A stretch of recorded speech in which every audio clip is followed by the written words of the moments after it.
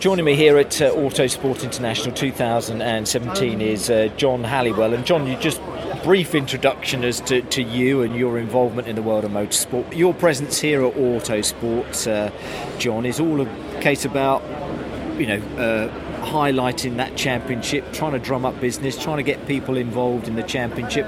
Is that very much the case? Because that's what a lot of people seem to do here when they come to Autosport. Yeah, it's just raising awareness of the championship. Whilst the championship's been around for coming up 15 years now, there are now 3 MX-5 championships, so it's been very, very successful over the years. We've now got 3 classes. We still run the Mark 1s, we run the Mark 3s, and in 2016 we introduced the new Mark 4. There's quite a few cars in build now for 2017, so we're just driving forward with the Mark 4s as well. So continually developing, bringing new elements and new classes into that championship. How well have they been received, and do they work in the way that you hope that they would do, John? They are working. As I say, with the Mark 4s. We've done a lot of development work with the Mark 4s. We'd like to try and split the grids up, so you've got standalones for each model, if you like. Yeah. At the moment, they're all running together, which actually works. The Mark 1s are slower than the Mark 3s, and the Mark 3s are slower than the Mark 4s, which is the way it should be, really. Yeah, exactly. But you've had good interest in those championships, because I say to a number of people that are involved in a coordination championship side of things that you're always fighting against other championships that are trying to offer not a similar thing, but they're fighting for that business as well as you are. Have you seen a real enthusiasm though for the MX series? There is a lot of enthusiasm. From our perspective, we promote non-contact. Yeah. So whether that goes for us or against us, I don't know. Obviously, BRSCC have got their own MX-5 championship, as has 750 Motor Club.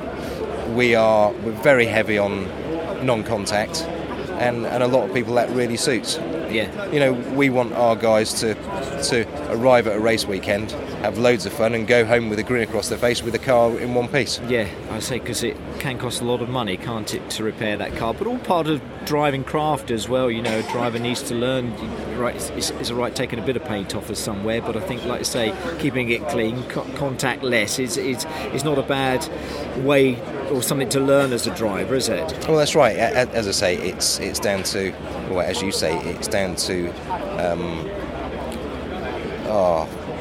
budgets. Is that what you're thinking? It's down to budgets, but it's down to craft, isn't it? It is down to racecraft, and you want the guys to walk away after a race weekend with a grin across their face.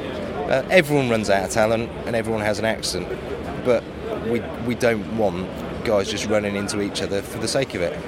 It's down to good racecraft, good racing, and an enjoyable weekend. Yeah, the championship, the series, organised and operated by the BARC. That is correct. What about circuits? Where are you running? What circuits throughout the UK are you utilising? This year we've got a bit of a mix and match, but we're running. We've got two rounds at Silverstone. One's on the Silverstone National, the other one's on the International. We're at Brands Hatch, Mallory Park, Croft. So a lot of the major circuits. Yeah, which is great, isn't it? Again, it gives drivers the opportunity to race on. You touched on a few there, Silverstone and Brands. They don't become more or there aren't so many more iconic ones than that in the UK. And that means a lot to drivers, doesn't it? As well, if their championship is involved in places like that, most definitely. They love it, don't they? Yeah, most definitely. Yeah. There's a real buzz about going to somewhere like that. What do you get out of it? What do you get out of this at the end of the day? I mean, have you got a motorsport background, John? Not really. I got into motorsport 20 years ago. Started off with Caterhams, then went into various other championships, and came across the MX-5s with an old chum of mine who's actually running with the 750 Motor Club, and we sort of stumbled across the MX-5 really, and built a few, and it just snowballed. It really did snowball. Yeah. And I think there's probably more MX-5 race cars out there than there are anywhere else in the UK. Sure, but you obviously get a real buzz out of coordinating one of these championships. That obviously brings you a lot of pleasure. Oh, it's great fun. It's great fun being with the guys, and the camaraderie in the paddock's great. You enjoy that. A lot of the guys become friends as well. Financially, It cost me a fortune, but it's there's motorsport for you. Right. Exactly. It's not. You do it because you love it. That's right, and it's not down to money. It's down to the camaraderie and the enjoyment of it, really. What about information regarding the series, the championship, all the different classes as well? What's the best website or social media outlet? We've got our Max 5 website, which at the moment's not looking too fresh, but it's that's being completely redesigned at the moment, so that will be all fresh and new within the next 2 or 3 weeks. The championships advertised on the BARC website. We've got Twitter, we've got Facebook.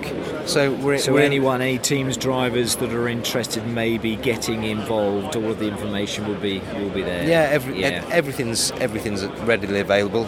Or you go on the website, go to BARC, and we're only a phone call away if anyone needs any information. Super stuff. Well, John, thank you very much indeed. A good insight.